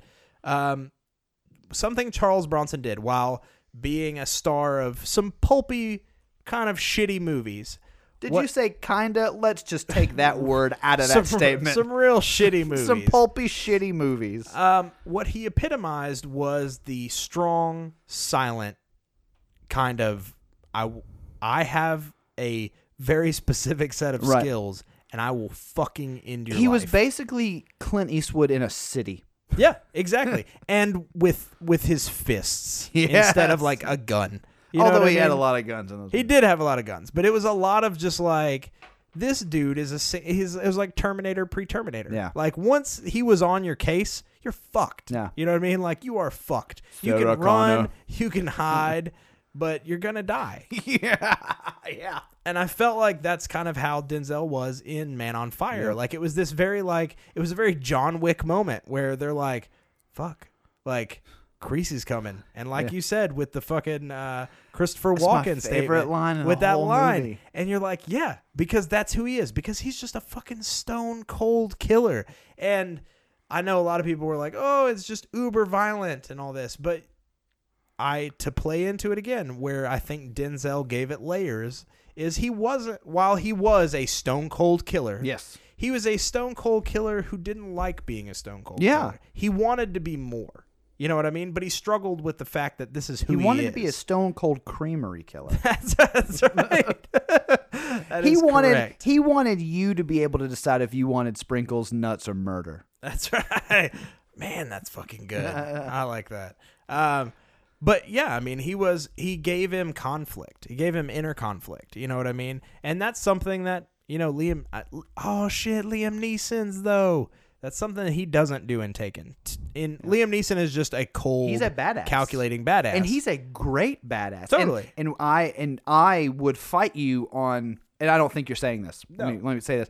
I would fight you if you're saying Liam Neeson's not a good actor. No, not at all. But those roles didn't call for that, or the directing / writing didn't call for that. And that's what kind of elevates this movie, I think, to me, beyond just your typical Taken style thriller. Right. In that you do have a protagonist that is conflicted. Yeah. While yes, he is very capable of being a killing machine, which you witness throughout this movie, he's also conflicted. And I love, like you said, the end of this movie is just a beautiful arc for his character, because his character starts out wanting to be more than just this, and through the course of the movie finds his purpose that he feels so lost without, and at the very end of it is able to fulfill his purpose, which is to die, because the world holds no place for a John Creasy to live out his days. You know what I mean? Like, he has a very singular purpose in life. He is a human tool. And I don't mean that in like the dudes that wear affliction shirts. I just mean like, although he could pull off an affliction. Totally. I just mean that he is a tool. Like, he is a gun. You know what I mean? And you just basically to be aimed and fired. Exactly. And he realizes that at the end, and that moment, like you said, where he's like, the world needs you. There's no place for me. I think some of the best Denzel performances come out of characters that are conflicted, or characters that are broken and are trying to find some sort of redemption. And Man on Fire definitely falls into that. I would say Taking of Pelham 1, 2, 3 falls into that. Totally. I would say Unstoppable falls into that. Totally. Flight falls into that. Absolutely. Even the new Magnificent Seven sort of falls into that. Some of those aren't great films. Some of them are. But when he is given a character that is conflicted and broken and finding a purpose, he can do marvelous things with it. Oh, I 100% agree. Absolutely. And so that is why that earned its number 4 spot on my list. It's higher than mine. So all of your reasons, kudos. And then some. Mm-hmm. So that rolls me into my number 3. Ooh, now this one, we're getting up there, because this is, now we're moving into movies that are just good on a good level, but they are also just damn good Denzel movies or Denzel performances. And so my number 3 to start that list off is Flight. Let me say and ruin part of it. That's not on my list. Okay. That is one of my honorable mentions. Okay. That's totally fair. Because damn, he is good in that. He is very fucking good at that movie. And that's a Zemeckis movie. Yep. Which is crazy. So one of the only other R-rated Zemeckis movies since Shit. What the fuck was that? Christmas Carol? No. Man I don't on know. Wire? It was a car salesman movie. I can't remember now. I forget. It's escaped my thought train. But Breakfast of Champions? that's it. No. Flight. So this is one of those movies. What's weird is this is another one that I don't find a lot of people who've actually seen this Yeah. A lot of people were like, "Oh, I think I remember seeing And it had or a bunch of hearing about Oscar it." buzz, too, and still people missed it. Yeah, it was weird. It's one of those. It just kind of flew under everybody's radar. Did you see what I did there? Yeah. Did it fly upside down under people's radar? It sure did. So the concept of this movie is a pilot named Whip, played by Denzel Washington. William Whip Whitaker is a troubled man, to say the least, and basically lands a aircraft that is failing in the sky and manages to save a lot of people. Which is ironic because is this movie based off the Sully Sullenberger story? And then they ended up making Sully with Tom Hanks like 2 years later? I think this one actually predated Sully Sullenberger. The movie predated what happened with him? Yeah, because this movie came out in 2012. Okay. Let's... Here, you talk about the movie. I'll Okay. look up the Sully Sullenberger. But so basically, long story short, nope, you're right. It was 2009. Yeah. So maybe I think this was loosely based off that story. maybe I would be hesitant to get on board with that only because Sully Sullenberger was a genuine hero. Right. And as you find out through the course of this movie, Denzel Washington's character is kind of a shitheel. Kind of, but I mean, even Sully had issues where they basically took him to court to question his like drinking And of course, your his integrity. focus and his integrity. And yes, he definitely proved to be a national hero, and he was. I think they heightened it for this In this story. movie, you realize that basically Denzel may have been responsible for what Right. happened. So while, yes, he did save the day, he also was the cause of the plane malfunction. And then you also follow the story of this broken guy who is dealing with various forms of addiction and how he is his own worst enemy through this entire process. He continually fucks shit up for himself. And like during the whole court proceedings, he's like refusing to cooperate and he's making things difficult on himself. And so it turns into this super, super interesting character study of this broken person. And so this is what I like to call sad, dramatic Denzel Washington. Sad Denzel. Yeah. So he is playing a broken, conflicted human being, but not in the badass, I'm going to kick your ass kind of way. In a, I'm super fucked up and I'm hurting on the inside. Right. And, but I'm not a bad guy in the sense like it's not Training Day. Right. I'm not hurting people. But I'm on purpose. but I'm an asshole and I make myself. mistakes. Yeah, he's a conflicted human, and I really like that. It's a different side of Denzel. He's not he is. It really asks the question, what is a hero? You know what I mean? Here is somebody who, while technically skilled enough to save the day, which he was an amazing pilot. In the movie, he also is the cause of it, and he also doesn't know how to deal with the fact that, he doesn't want to accept the fact that, it's his lifestyle that is causing all of this to happen. We could be heroes. Yeah. Just for one Denzel. So, definitely one of my favorite Denzel movies. Like I said, for any of the people who are listening right now, Used Cars, by the way. That was the other R-rated Zemeckis movie. But for those who haven't seen this movie, go see it. You will be pleasantly surprised That at it's how much this movie will pull you It's so in. funny that that's most of the reviews that I hear, either written down or from people I talk to about it, is that, I didn't really know much about this movie going in and didn't expect a lot, but I was really pleasantly surprised by how good it was. Absolutely. The phrase, I was surprised by how good this was. Comes up so often in regards to that movie. Yeah, and it is. Yeah. Because even when I watched it, I saw the trailer and I was like, okay, like this looks okay. Yeah. And then I watched it and I was like, well, this was much better than I was expecting. Well, and this was also coming off a string of Zemeckis movies that weren't that good. Yes. So Zemeckis had sort of tried our patience. This was right around like Beowulf. Yes. This was one of his first live action movies after he went down way Polar too Express. deep into the rabbit hole You of never CGI. go full CG. Yeah. Just like full retard. You never he do it. moved into the uncanny valley and then did. bought a house there. He did. He built a Monopoly hotel. And he's the only one living That's there. it. And so this was one of his, I think this was the first live action one he had done in Yeah. a long time. Yeah. And so people were like, I don't know, Z. And actually, speaking of that, it's actually a very visually well shot movie. Like, it's actually a really beautiful movie. Zemeckis is a great director. I mean, like Forrest Gump. Take Sure. Forrest Gump, for instance. He is a great director. He just got too focused on an avenue that he shouldn't have been focused on. Sure, I 100% agree. You know who else is in this movie? Yeah. Good old John Goodman. Good old Space Goodman.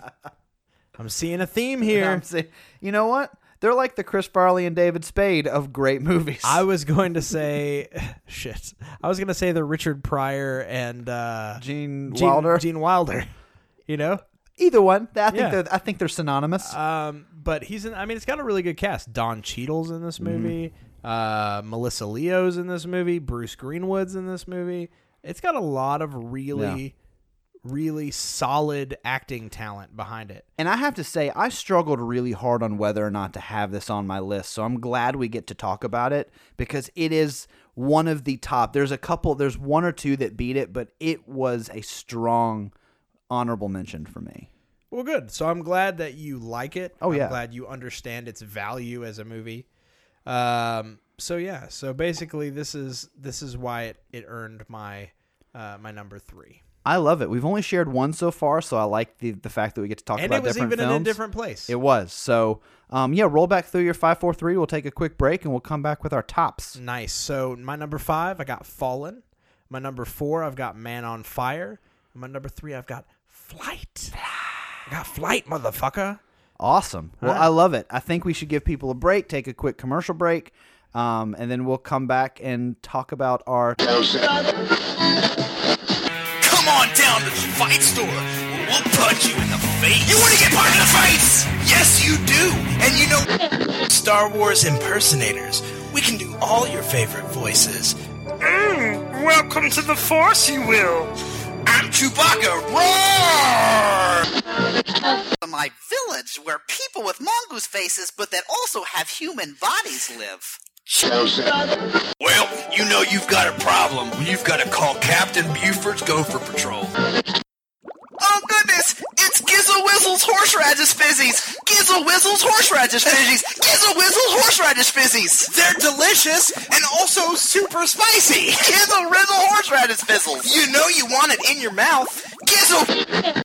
Come on down to the Unclaimed High School Gym Locker store. Are you looking for old towels? How about sweaty tube socks? Maybe a jock strap or a chemistry textbook. It's like that suitcase store at the airports, but for high school shit. Fan club, but you didn't know which one? There are too many fan clubs. So join the club for too many fan clubs. You like fan clubs? You want to be part of fan clubs? You love fan clubs? Be a fan of the fan clubs.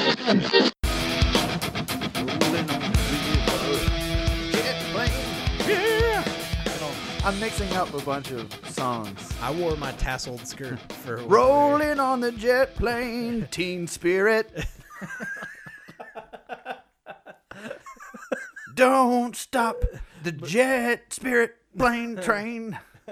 Time is on Denzel's side. Yes, it is. But not it's not on Johnny Depp's side in Nick of Time. No, it's not. Which it was one of those movies I always watched on USA when I was homesick from school, like that. Right. And well, you got that Ferris title, Bueller's right? Day Out. You get the title because his character's name name is Nick. Oh Right. my god! And the whole movie has to do about being on a time frame. I'm sort of blanking on this, and hopefully you can help me with this. But there was another movie like Nick of Time that I would watch all the time when I was home from school sick. It was on TNT most of the time, and it's not just one of the guys.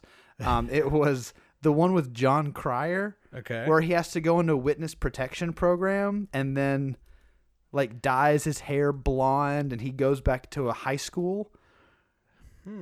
Hiding Out. Yes.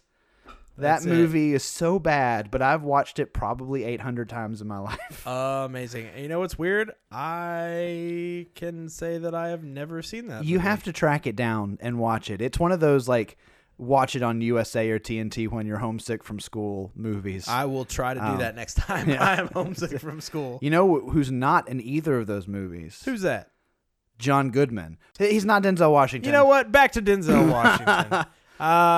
So we're down to our 2 and 1s. And these are, I don't know if a lot of people know this, but these are the top two.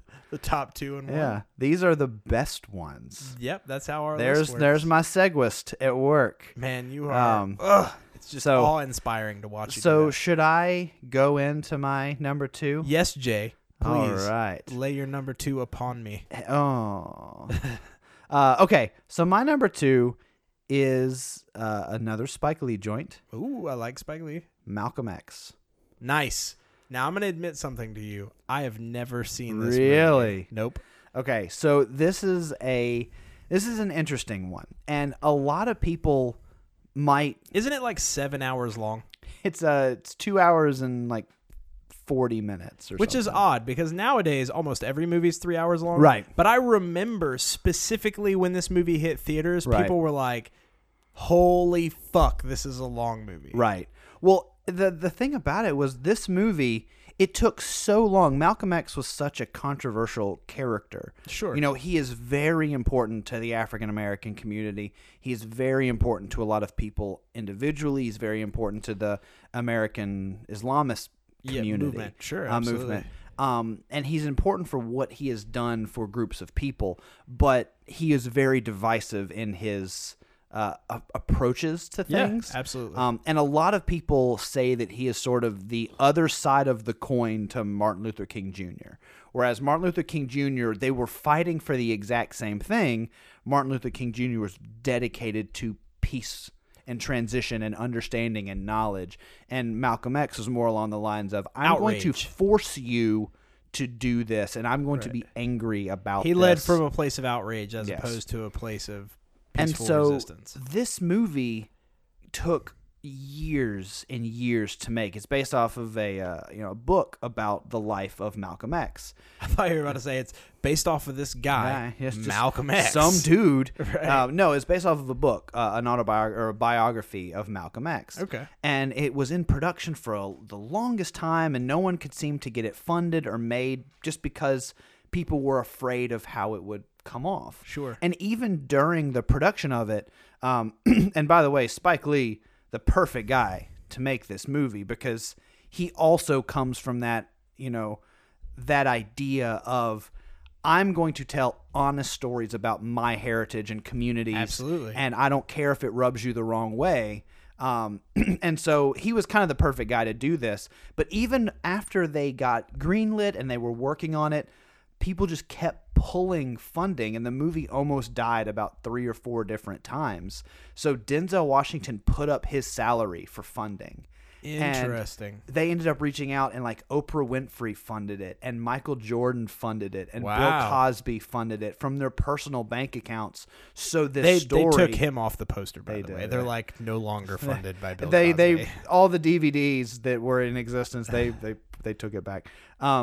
So it was really tough to get made, but the most interesting thing about it to me is that you don't even have to agree with Malcolm X's politics or his methods to enjoy this movie. Sure. It is a very interesting biopic about someone who was a big deal in American history. Of course. And the movie is 100% driven by Denzel Washington, which is why it's my number 2. For a lot of people, it would be probably their number 1 because he is in it from beginning to end, and nothing good happens about that film without Denzel Washington. Okay.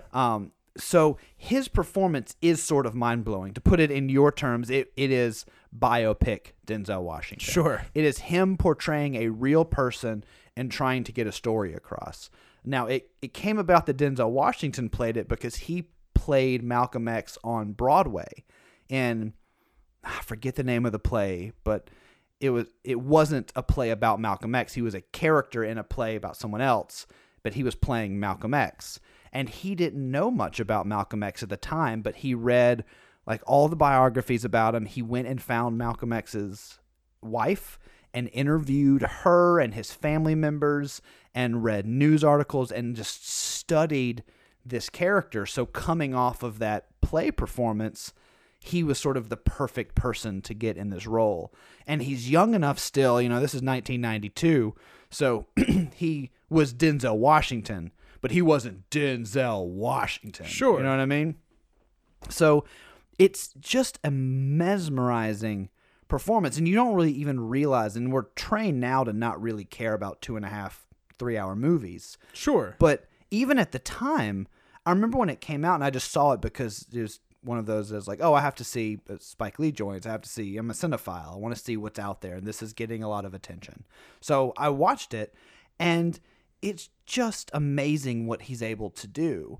And it's even more amazing when you realize that Spike Lee tried to be as accurate as possible for a lot of the iconic scenes. Like there are some scenes that they amp up for dramatic effect. Like there's scenes when Denzel Washington's Malcolm X character is arguing, nearly having a fist fight with one of the Islamic leaders of, American Islam.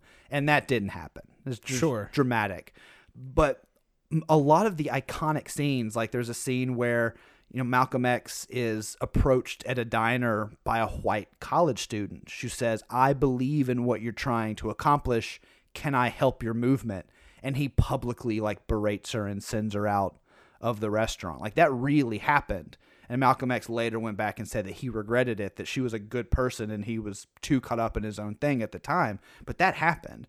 And there's a scene where, he's standing with an assault rifle and staring out a window. And that was a picture on the cover of Time magazine at the time. So a lot of the iconic scenes, Spike Lee tries to get as accurate to history as possible.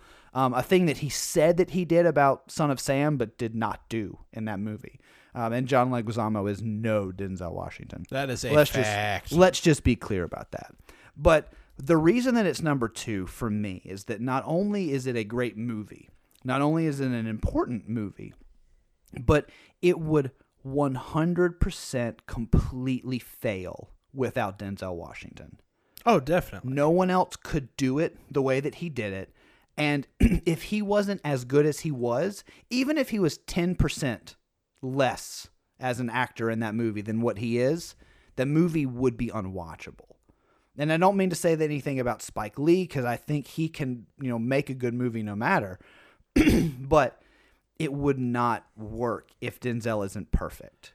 And he's perfect. I 100% agree with what I'm hearing. Like I said, this is definitely a movie that's tops on my list to watch because of just the respect around the film community for this movie.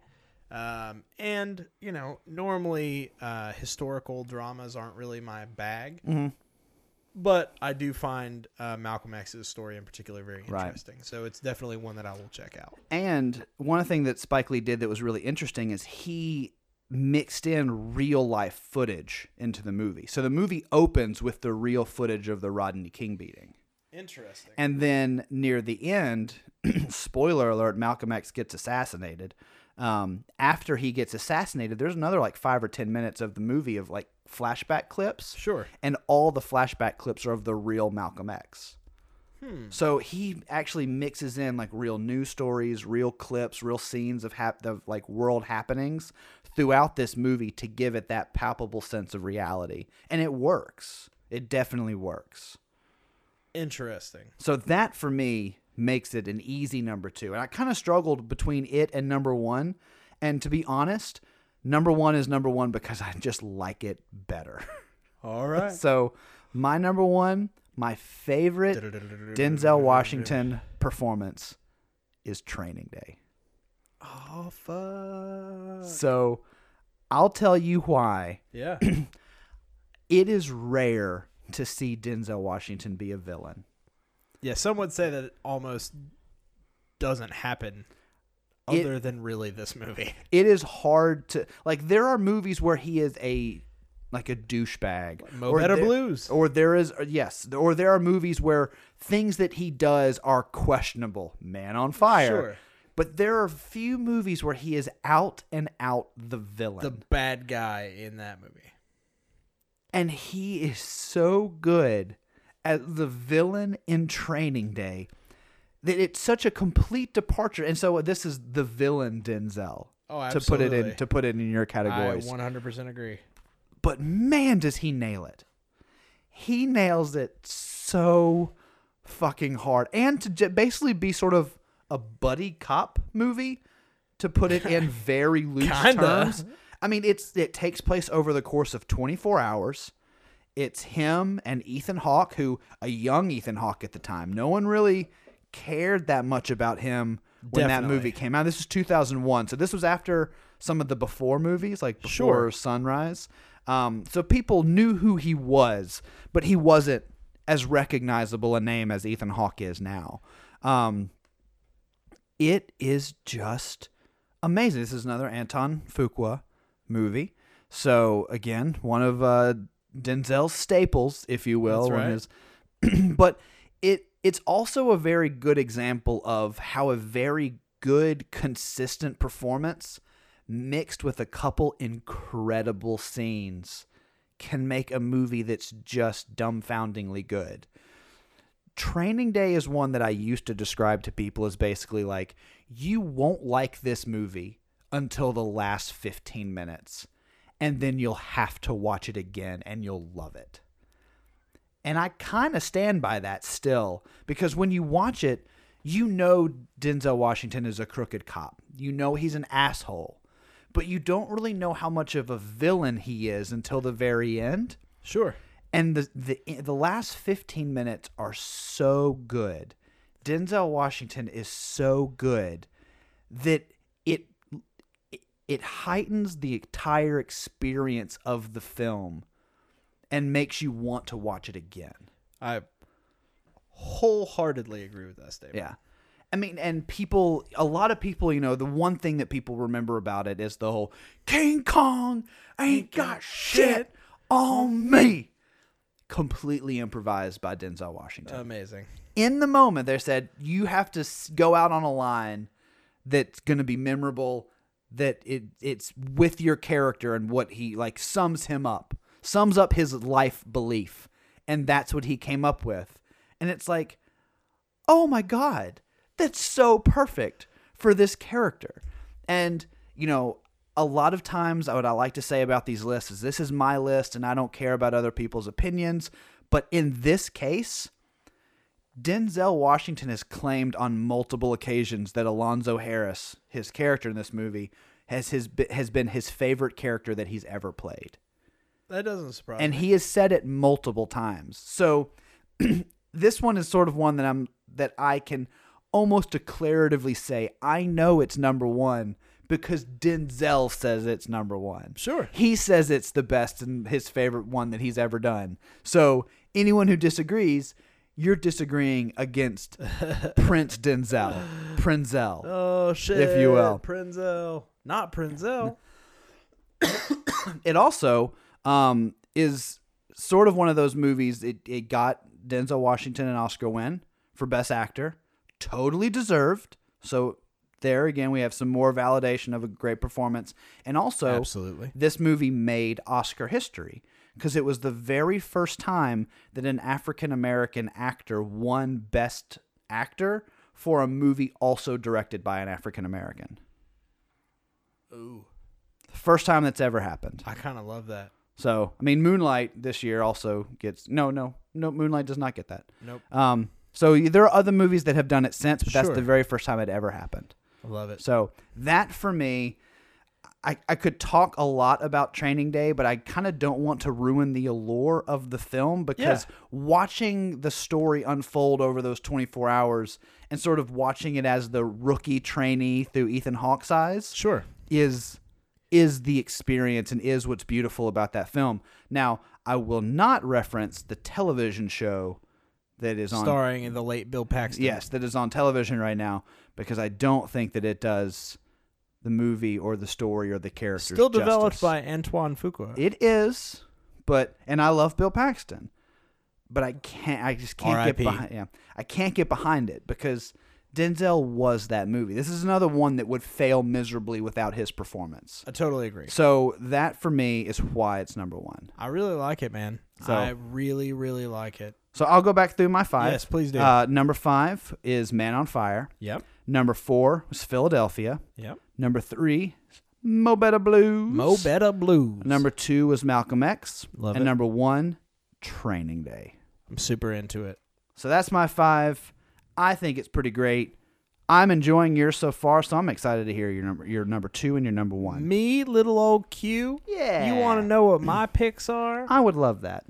All right. Well, I'm going to lay it out for you. All right. Here we go. My number 2, right off the bat, is The Hurricane. I was wondering if you were going to put this because you had this on another one of our lists. I sure and did. I knew it was a Denzel movie. I fucking love The Hurricane. A lot of people, once again, not a movie that a lot of people have seen. This is one that I think I mentioned that I hadn't seen when we talked about historical movies. Yep. And I still haven't seen it, so I'm excited that it's on your list. The reason that I wasn't sure if it was going to be on your list is we had secluded it down to American history movies. Sure. So I didn't know if that was also a high point for you for Denzel's career or just about American history. It absolutely was. It's both. So this is biographical sports drama, Denzel Washington. Nice. And this movie... So that Remember the Titans would fall into that category. Absolutely. Okay. Because he's also been in biographical sports dramas. Right. But see, that's the thing. You've got several shades of Denzel that he does in different ways. Had he starred in Coach Carter, he would have also been that would have also been there. So basically, this movie, first off, is about a fascinating story just on its own about Reuben the Hurricane Carter. So this guy is a boxer who was convicted, now proven innocently, of murder, of robbing I believe it's, I can't remember if it's a bar or a store. 7-Eleven? But robbing and... a porn store? No. And basically convicted of murder. And he was given 3 consecutive life sentences. Jesus. And this dude underwent, like, I cannot describe to you the amount of just mental torture that this guy went through. He was in solitary for a long time. He went crazy for a long time. He spent 20 years of his sentence in prison. Now, the movie is fascinating because it tells the story of a young man who finds a book that was written about the hurricane while he was in prison. And I believe it was written by Reuben Carter. Nice. And he finds it in like a 10-cent bin at a flea market kind of thing, reads the book, and becomes obsessed with freeing Reuben Hurricane Carter. Now, did that really happen? Is that really like, happened? Okay. And it basically he ended up becoming freed. Nice. Because of this guy? Because of this guy. Because of a lot of the work that the guy did. That's kind of awesome. So it's super fascinating that they ended up ruling at the end that a federal district court ruled that Carter's second trial committed grave constitutional violations and that his conviction was based on racism. I mean, it sounds like it was. And it was. And Bob Dylan has an amazing song called The Hurricane. Yeah. Hurricane. This is a story of the hurricane. Yeah. That tells in detail the entire story of Reuben Carter. I just need to listen. I've heard the song a lot, but I've never listened to the lyrics, as is warrant by my singing of it. Because it hurricane. I think it hit Florida on that day, and it had a lot of rain. And something isn't and the lovin's Dave's. Right, yeah, Dave's. Yeah. But it's a fascinating movie. And it gives one of what I consider one of Denzel's best performances. I would say in his top 2 performances. Oh, would you? Would you make that claim? I would. I'd go out on a limb there to say it's his number 2 performance, actually. It's a fantastic movie. I really don't I know I already kind of spoiled the end, but I mean, fuck, if you open a textbook about this, you'll learn that. I mean, the ending is not hard to find because it happened. Right. But it's a fascinating journey to watch, and I cannot express enough how much I believe this movie is super underrated. I think I'm not a big sports drama fan. But this movie has everything. I mean, it's a courtroom drama. It's a murder, mystery. It's, because you don't know. Did he do it? Did he not do it? It's a heartfelt family drama. You know what I mean? About his family falling apart and his life falling apart and this young guy kind of crusading to help free him. Who plays the young guy? I can't remember. Let's see. It is Vasilis Rion Shannon. Ah, him. You know him. Yeah. He's been in a whole bunch of the stuff. The old Vasilis. Yeah. He was Lesra Martin is the character. Okay. Interesting. I haven't heard of him, but I didn't know if it was going to be like a young, like Lawrence Fishburne or something. No. No, it's nobody. I mean, the movie is relatively recent. It was 1999. Okay. Is when the movie came out. Now, if I remember correctly, this is one of the times this is a movie he got nominated for Best Actor for, wasn't it? I believe so, yes. He's been nominated a couple times. Like, for this, he got nominated for Flight. He got nominated for Fences this past year. Pretty sure he was nominated for Malcolm X, and then he won for Training Day. Yes, absolutely. And the cast on this one has got another just really good cast. John Goodman? No John Goodman. No John Goodman. Oh, bummer. I don't want to watch it then. But you do have Liev Schreiber is in it, as always, awesome. Yeah. You've got Dan Hedaya. You know him? Yeah. He's in it. Clancy Brown. Oh yeah, good old Mr. Krabs. I fucking love it. From SpongeBob SquarePants. But it's just a really well done movie. Go see it. That's kind of my thing. Check it out. Hey, I like it. The Hurricane. Also, listen to the song. It's like 7 minutes. It's like 7 minutes long, but totally worth it. All right, so that's not as long as Tim Heidecker's song about the Titanic or whatever. That is absolutely true. 100%. So here we go. Number 1. My number 1 is Training Day. Yay! High five. High five. Jinxies. Stay tuned, because that's going to be one, and I'm actually super excited to do that one with you. I'm glad that you agree on this number 1, because I might have fought you on it, but just because it's the only time he's ever won a Best Actor Academy Award. Agree. Like, it's almost factually accurate that this is his best performance. I 100% agree. Training Day is just an awesome movie. Man, it is. It's gritty. It's exciting. It's scary. And Denzel, he is scary. Fucking crushes it. He legitimately crushes it. And like I said, you absolutely got it right. This is villain Denzel. Mm-hmm. After watching Denzel play a plethora of different characters, to see him just kind of unleash on a character who is just bad through and through and doesn't have any fucking excuses to be made about it, it's fascinating. You know what I mean? Mm-hmm. It is absolutely fascinating. And yeah, so I love that movie. I love it for all of the reasons that you said. We definitely won't mention the TV show, although, I hear mediocre things about it. It's just not something that I'm super excited about. And I really can't think, so all the other ones, villain Denzel, of all the Denzel categories that you've mentioned, villain Denzel is the hardest one to nail down, because maybe outside of American Gangster, I can't think of another time he's played a true villain. And you could make the argument that he's not a true villain in American Gangster. He's just a very smart, dedicated businessman who's happening to be doing something illegal. Yes, I will agree with that. I can't think of another thing where he has played a villain, a straight up villain. He hasn't. That is not a thing that exists. And it's amazing to watch him do that. You know?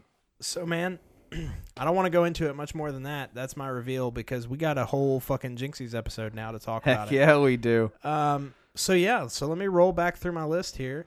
At number 5, I have Fallen. At number 4, I've got Man on Fire. At number 3, I've got Flight. At number 2, I've got The Hurricane. And at number 1, I've got motherfucking Training Day. And you know what? King Kong ain't got shit on that list. It really doesn't. Now I do have some honorable mentions because Denzel is one with such an expansive career. Virtuosity. My goodness, right? The cinema classic. Much Ado About Nothing. Yeah, but come on. Some of them for me that were so close to being on this list. Crimson Tide, which is just one of my favorite movies, just in general. Just cause. And he's so great in that with Gene Hackman. Glory, which a lot of people would reference when they talk about Denzel Washington. He's great in that. Of course. Cry Freedom, he's really good in. Sure. But Inside Man, we've referenced it once or twice. It's a really good movie. It is so close to being. That was the one that was like, if it was just a little bit better and I liked it a little bit more, it would have edged out Man on Fire. All right. It was just his character, and that is so good. I mean, hell, even Unstoppable and Taking of Pelham 1, 2, 3, he is great in those. Taking of Pelham 1, 2, 3 is another one where he plays a broken guy at the end of his rope who's just trying to do the right thing. Like, he's been demoted. He has to deal with John Travolta's crazy ass. It's just, he is good in everything. What about John Q? You know, people shit on John Q. I fucking love John Q. It is not a great movie, but he is so good. I think it tugs at the heartstrings. I think it tugs at the heartstrings a little too much. That's my critique. Maybe it just relies on tugging on the heartstrings. That's where the thing, and I want to say, well, it's not believable, but it's based off of a real thing that happened. Sure. The thing about that movie is it's overly saccharine. It's overly sentimental in my point of view. And just the kind of the way that he turns everyone in the hospital that he is kidnapped, basically, into being on his side is just a bit stretched. But I will not say that I do not really enjoy watching John Q. Because it gets me. It gets me every time. I very much enjoy watching John Q. But I think you're right. After thinking back on it, I think the movie does primarily just rely on the fact that it's a sad story about a dad going to extreme lengths to save his ailing son. The thing about that movie that I don't think gets enough credit is watching Denzel, who was playing a normal, good person, doing something extreme.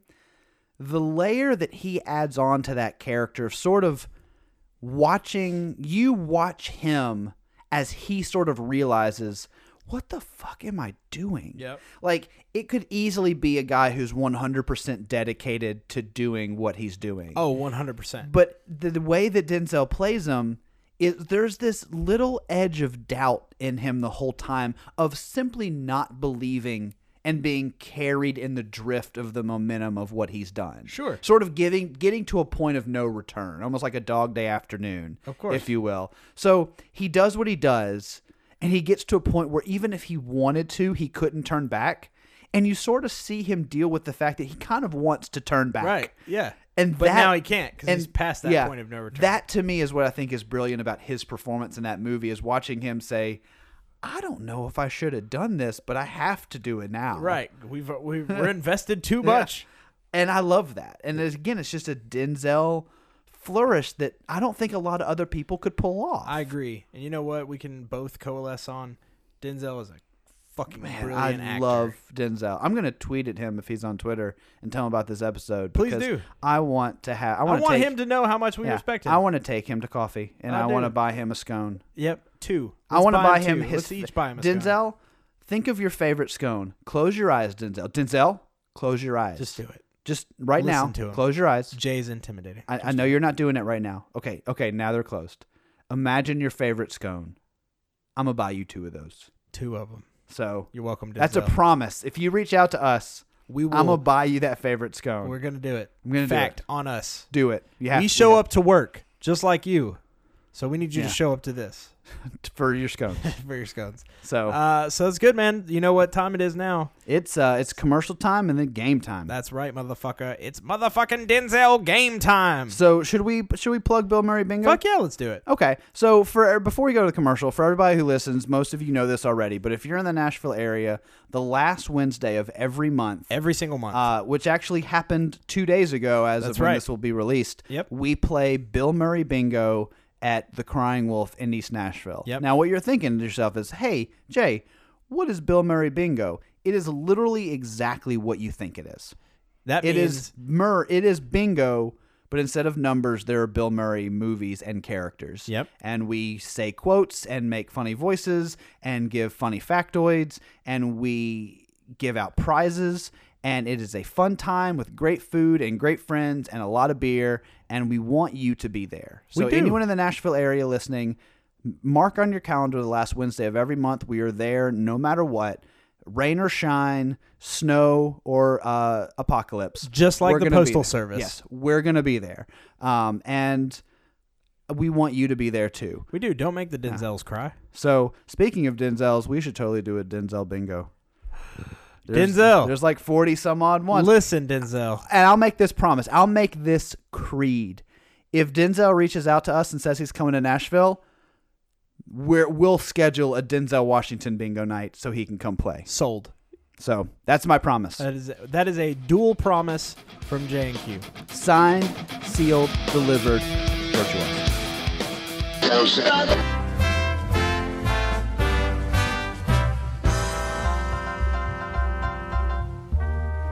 And thanks for joining us here on PBS Radio as we delve into another episode and Behind the Movie Magic. Today's episode is we take an in-depth look at what a Hollywood pitch meeting actually sounds like. Before the movie's made, there's an idea, and that idea has to be sold. Let's listen to that process. All right, Mr. Mortimer James, we got a great idea for you. I know. Oh, man. I'm excited. I know that you guys at Paramount love big movies, and I know that you love movies that make money. We know it. And so we're going to pitch to you an idea that we just think it just kind of blew our mind when we thought about it. It did. So here's the log line, and then we'll kind of give you a download of what the movie's going to be about. So the log line is I'm excited. a blind, deaf and dumb mortician cremates and embalms the wrong body. Right? Yeah. Oh, man. I'm excited. Yeah. Oh, So, chills, right? You got chills. yeah, I am so excited about it.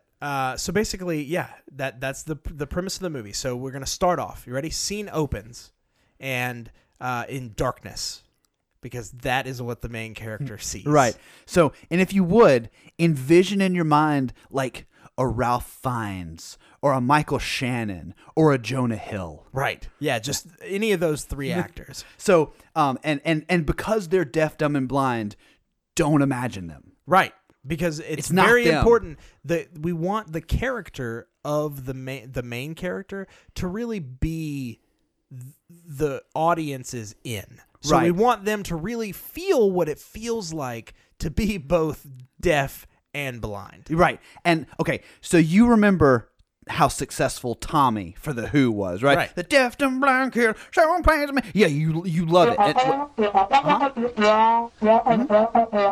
Yeah, no, that's a great note. The reason for the darkness at the beginning is if you remember how WALL-E starts. In Pixar makes a boatload of money. That's and right. You like money. We wanna be on with them. It doesn't have any dialogue for like the first 25 minutes of the movie, and it's considered an art house masterpiece. So for the darkness for us represents getting you into the mind of that character. So the first 25 minutes of this movie, completely black screen, no sound. That's right. And then all of a sudden, Mind blown. boom, the title comes up on the screen. Hello, darkness, my old friend. And then you're into it. Yeah. Boom. Smash cut to interior of a mortician's room. Is that what they call it? A mortician's room? Yeah. Okay, great. And you've got a body laying right there on the table. And the camera's just real tight in on its pelvic area. Right. Imagine like an Amy Adams or a Kathy Bates. Right. And you realize that the mortician, we'll call him Jonah Fiennes right now, just because, of ideal casting, right? Yeah. You realize that it's tied in on the pelvic area because you realize that he doesn't know what part of the body he's putting makeup on, right? Right. So he's actually putting rouge on the pubic area. It's not funny, but I'm just so giddy with excitement at pitching this. No, I mean, I do understand how that could maybe be taken as a little overly romantic, but I do think that it really helps to kind of set the tone for the movie. And if you're not comfortable with it, we can easily take out the scene where he's dyeing the pubic hair gray.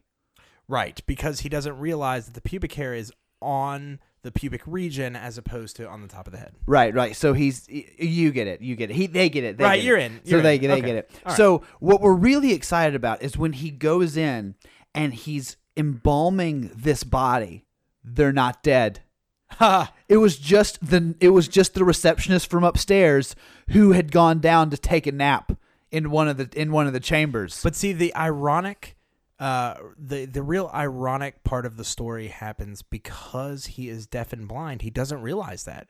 So instead, he has inadvertently become a murderer, and that's the real conflict. Is because he really didn't mean to. It's the most accidental murder on screen. And the first thing he does is give them a shot that numbs their whole body. Right. So even the fact that she's screaming the whole time for her mommy, he can't hear and he can't see. Doesn't that just tug at your heartstrings? He can't see that her eyes are open and a single tear is rolling down her cheek. Because you know what?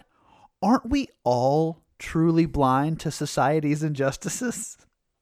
We are, is the answer to that question. We are. And as America, we are blind to women.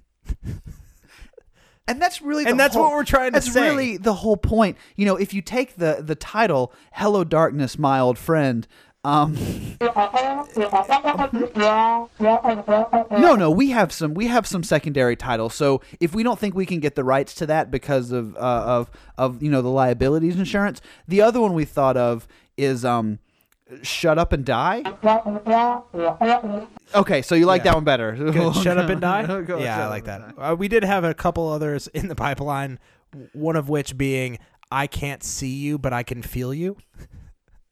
And I think the last one, which wasn't our favorite, it was sort of on the cutting room floor, was The Cutting Room Floor. But that wasn't the last one, because remember the last one was Murder? Right. Yeah. No, he's right. So, but because it's like, is it murder? Right. Because he doesn't mean to. He's a very well-meaning mortician. Yeah. And his mother is played by, this older woman who constantly gave him love. Imagine Jeffrey Tambor or James Gandolfini. Now that one's going to be a little more difficult, but we were thinking the Grand Moff Tarkin route since that worked out in Right. Rogue One. We're thinking that maybe we could just up the budget a little bit and just have a fully CG James Gandolfini. And if you don't like that, Tom Sizemore. And he is available. I checked with his agents before we came to this pitch meeting. 100% available. And by agents, we mean the meth dealer behind the Kinko's off Route 70. Who said we could have access to him pretty much whenever we wanted to. Right. He's got a beeper number, and that's about it. That's it. So the way that this movie really comes is he has to grow as a character, right? So what he starts doing is he starts taking eyes from bodies and giving himself transplants to give himself sight. Right. But unfortunately, that doesn't work, mainly for a couple of reasons. One, he really doesn't have any medical background at all. But two, he can't see or hear any part of his own surgery. Right. And so for most of the movie, he's just inserting testicles into his eye sockets. Which is really unfortunate. But we're really trying to give that sympathetic angle to the character where it's like, oh, yes, he did kill this innocent person, but he's kind of punishing himself already by inserting testicles into his Which we eyes. threw out the title of Test Eyes. You love it? Yeah, you love it.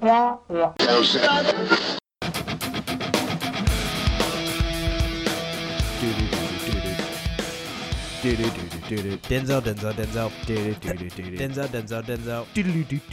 Washington. Denzel. Game time. Game time. That's the new game time theme. You're welcome. Oh, everybody. I hate that.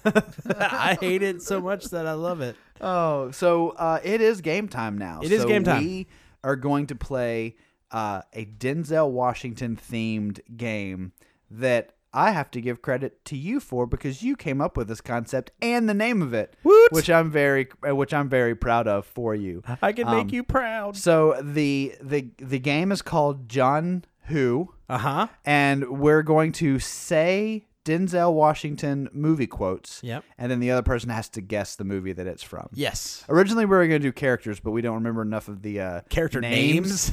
So that was going to be tough. So we're at least going to do just movies. Sure. And should we do one after another? Or should we do? I do all three of mine. I say and you do all- 3 and then I'll do 3. Okay. So, and I would say do your best Denzel Washington impression while we do the quotes. I'm super into that. So I have terrible ones, but I'm going to do it anyway. I'm into it. So. I think this first one you may get, but I'll do it anyway. Okay. Hate put me in prison. Love's gonna bust me out. That's the Hurricane. Yeah, I figured. Faux show. Yeah, I figured you'd know that one. Faux right. show. Okay. We didn't land on Plymouth Rock. Plymouth Rock landed on us.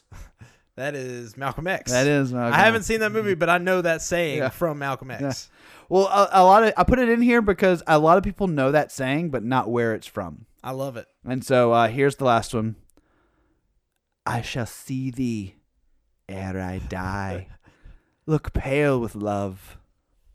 That is Much Ado About Nothing. It is. You're Boom. 3 for 3. 3 for 3, You're son. 3 for 3. I know Denzel. Yeah, you Denzel do. is within me. Now I'm going to be very embarrassed if I don't get any of these. All right, here. You ready? Mm-hmm. All right, starting off. Don't bullshit the bullshitter. Is that the whole thing? That's the quote. Don't bullshit the bullshitter.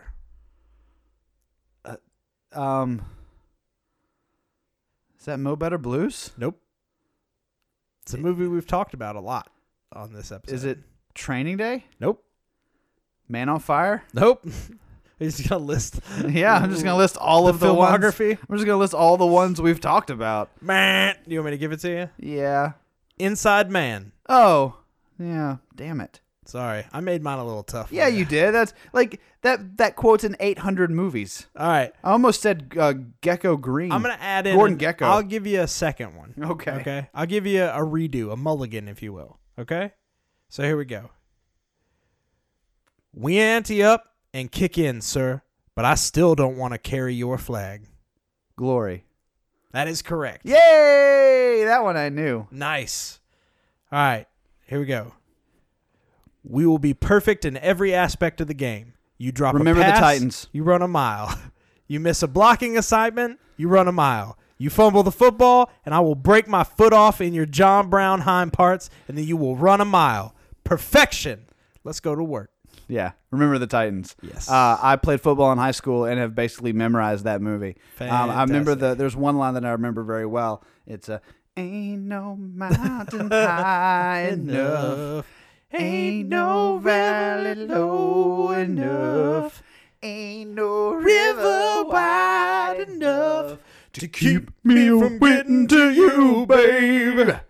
Yeah. That was awesome. And I always like that because a lot of people forget Ryan Gosling's in that movie, and he's in that scene just like snapping along That's right. in the background. It's really Definitely. goofy looking. So 100%.